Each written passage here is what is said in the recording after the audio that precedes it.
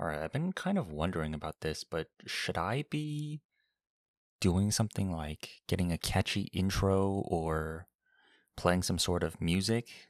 Because I feel like those do really well for podcasts, but I have no idea how to go about that.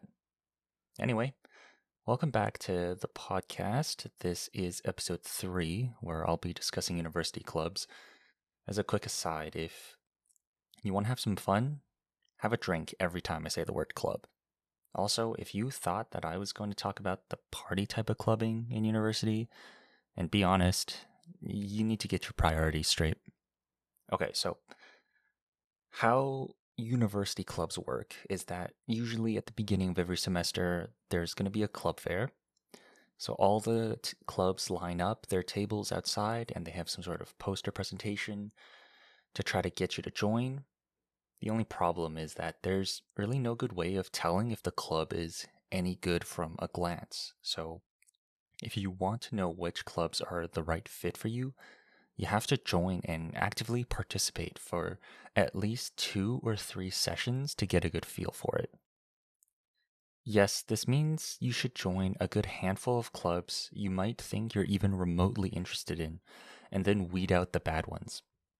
And I'm not gonna lie, I personally wasn't that interested in a lot of clubs, mostly because I didn't feel like they did anything. Every club meeting kind of felt forced.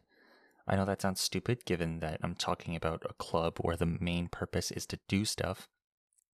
It might just be me, but a lot of clubs I joined had a really rocky start, which doesn't exactly inspire confidence when joining. Another thing is some clubs have some sort of homework, such as debate, Toastmasters, or Model UN. I get that these are extracurriculars, which is nice, but for me, it was difficult to commit to it on top of 5 courses and a part time job. But if you feel like you can handle it, then by all means go for it. Personally, I was looking for something fun I could do to take my mind off schoolwork. And they have clubs like gaming or Super Smash Bros. Or anime. And again, join a few clubs you think you might be interested in and then see how they go. The clubs are really good if you can find one you like and participate in, especially if you run for president or VP or something like that. It's great teamwork and leadership experience, and if you actively organize and coordinate events that people enjoy, you'll find you're learning a lot more about yourself in the process. And once you're at the point where you're actively engaging at the club, it's a good idea to keep track of the things you're doing, such as dates, times, amount of people, the things you actually did, etc. When you're asked about your experience in planning events, leading a team, marketing, things of that nature, you'll have your notes to refer back to, which explicitly states what you did. As well, if you happen to be with the club for multiple years, you can document the things that worked and the things that you've improved upon over the years. And if the club you joined sucks, then just run for president and make it not suck.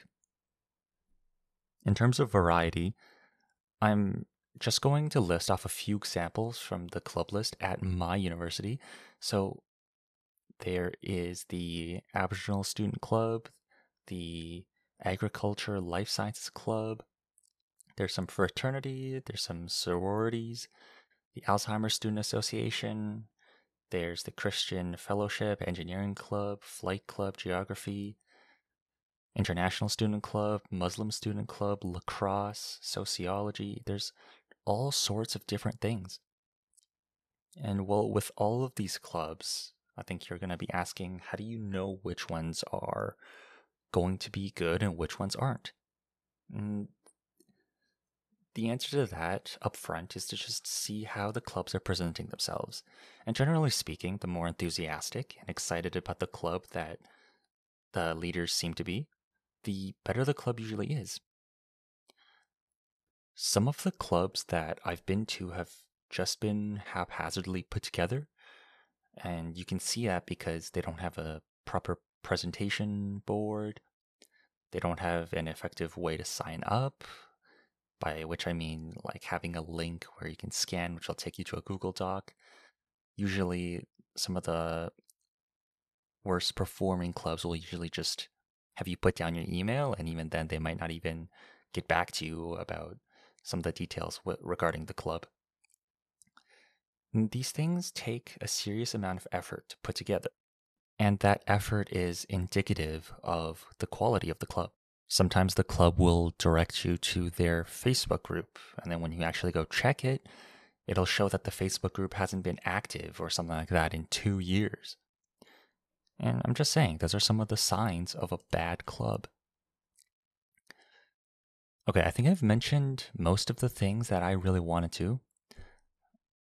The last thing I'm really going to talk about is just to kind of have fun and enjoy the experience. Some clubs are very technical, and it's purely for building up experience or something to add onto your resume, but some clubs are actually fun.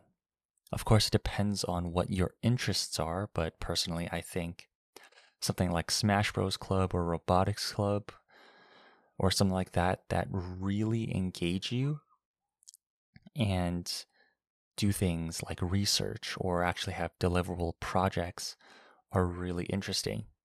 But be careful though, because some clubs, although they might sound fun on paper, they might not host as many events or activities or actually do engaging things with their club members as you might think. Or it could be that the club doesn't actually get together often enough for it to be worth committing to. Also, when you're at the club, and especially if it's your first or second meeting, go actually talk to somebody. Like, go sit down beside somebody and try to actually meet people, because everybody who's there is there for the exact same reasons as you. And because for one reason or another, they're interested in what the club has to offer. So you can be pretty sure that you'll have at least a few things in common. And if you're going to be at the club for a while, you might as well get to know some people. And as well, it will incentivize you to actually maintain your commitment to it rather than give up because you got bored or whatever. All right. That concludes episode 3 of the Unilife podcast. I just want to take this moment to thank everyone for listening. And I know that this was a bit of a shorter episode. Let me know if there was any problems with this whatsoever. I don't really know if there's a way I can interact with people, but I hope you liked it anyway, and I hope you tune in again for episode 4. I haven't really decided on a topic yet, but I'll be working on that as soon as I can. Please also remember to subscribe if you enjoy these episodes and if you find them helpful. And I'll see you guys in the next episode.